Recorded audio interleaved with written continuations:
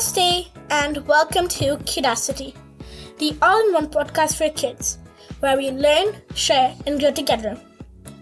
I am your host Samar Chitta, and this is episode 95.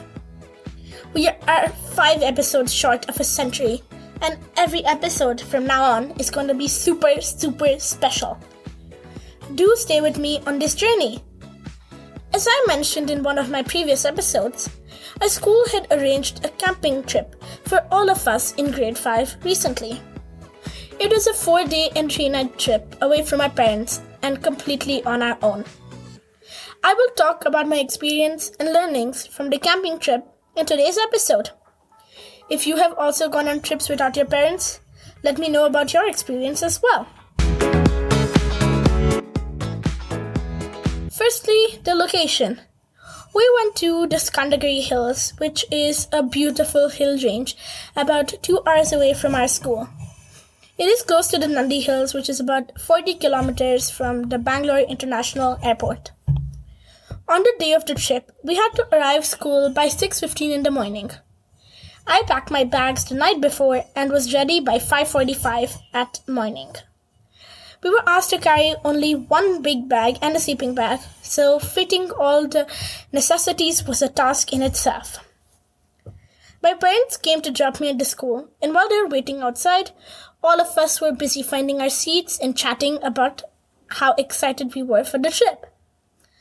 After getting briefed about the trip, we loaded our bags onto the bus and took our seats. We left and had a lot of fun on the way and finally reached the campsite at about 10:30 in the morning. We all put our bags in the campsite and sat in the main building where we were told about the camp rules and regulations. We were also told about what to do in any situation and to respect the wildlife. We then ate our breakfast, which everybody looked forward to after the long journey. We were then assigned our tents and were told who we were with.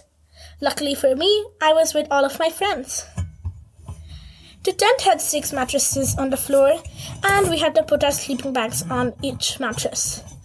There were 2 bathrooms and a box table for putting our bags on.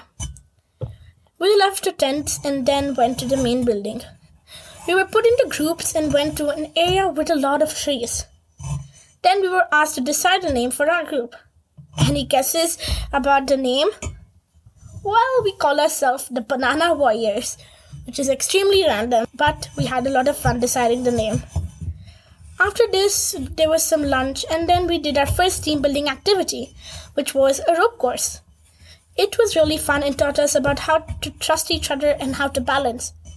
We also learned about a technique called sporting, where you have to put one hand here, one hand there.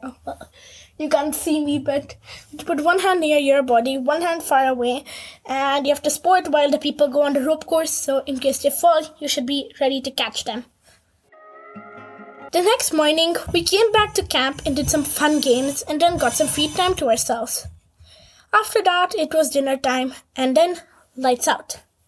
Lights out for us was at about 9 o'clock, and we ended up sleeping that night at 10:30, most of my friends, but then me and 2 of my other friends couldn't fall asleep, so we practically did an all-nighter, but ended up going to sleep at 2:30 in the morning. The next morning, we woke up and drank some milk. Then we headed to the power-up activity and then ate breakfast. From there, we went bouldering on the hills. We had to climb up some really high boulders and also had to trek all the way up the hills to reach there.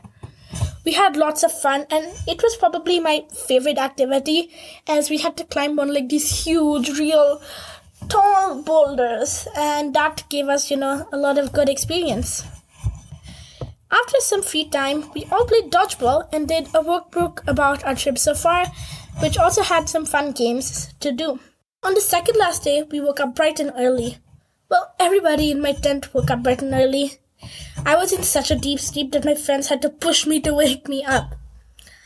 Anyways, we went to the main building, drank milk, and had our power-up session like usual, and then headed off.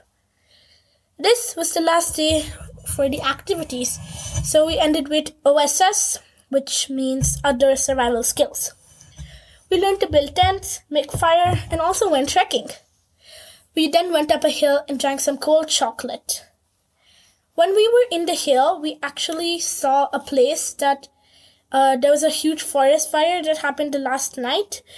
So, about that forest fire that night, everybody was really scared because we just came back from dinner and then we saw like fire in the hills, and everybody got really scared. And people in my tent were putting fire extinguishers and buckets of water at our door in case the fire would come close. But luckily, it had calmed down in the morning. And when we had asked the camp people what happened, they said it was a natural fire that happens quite often, like once a year, and that it goes down naturally as well, and it couldn't have possibly reached our camp. After we did the OSS, we started to trek down the hill. But for me, it wasn't that fun because a grass seed got stuck in my leg, and the camp instructors had to put a needle and then get it out. So it was quite chaotic, but luckily it didn't hurt that much. We reached camp a little late and then had the same routine: lunch, shower, then free time. But as it was the last night, they had planned a talent show. Me and my friends performed the song Count on Me and had a great time. One group did a skit about a janitor with a bucket of dirty water, and a few more sang and some did gymnastics.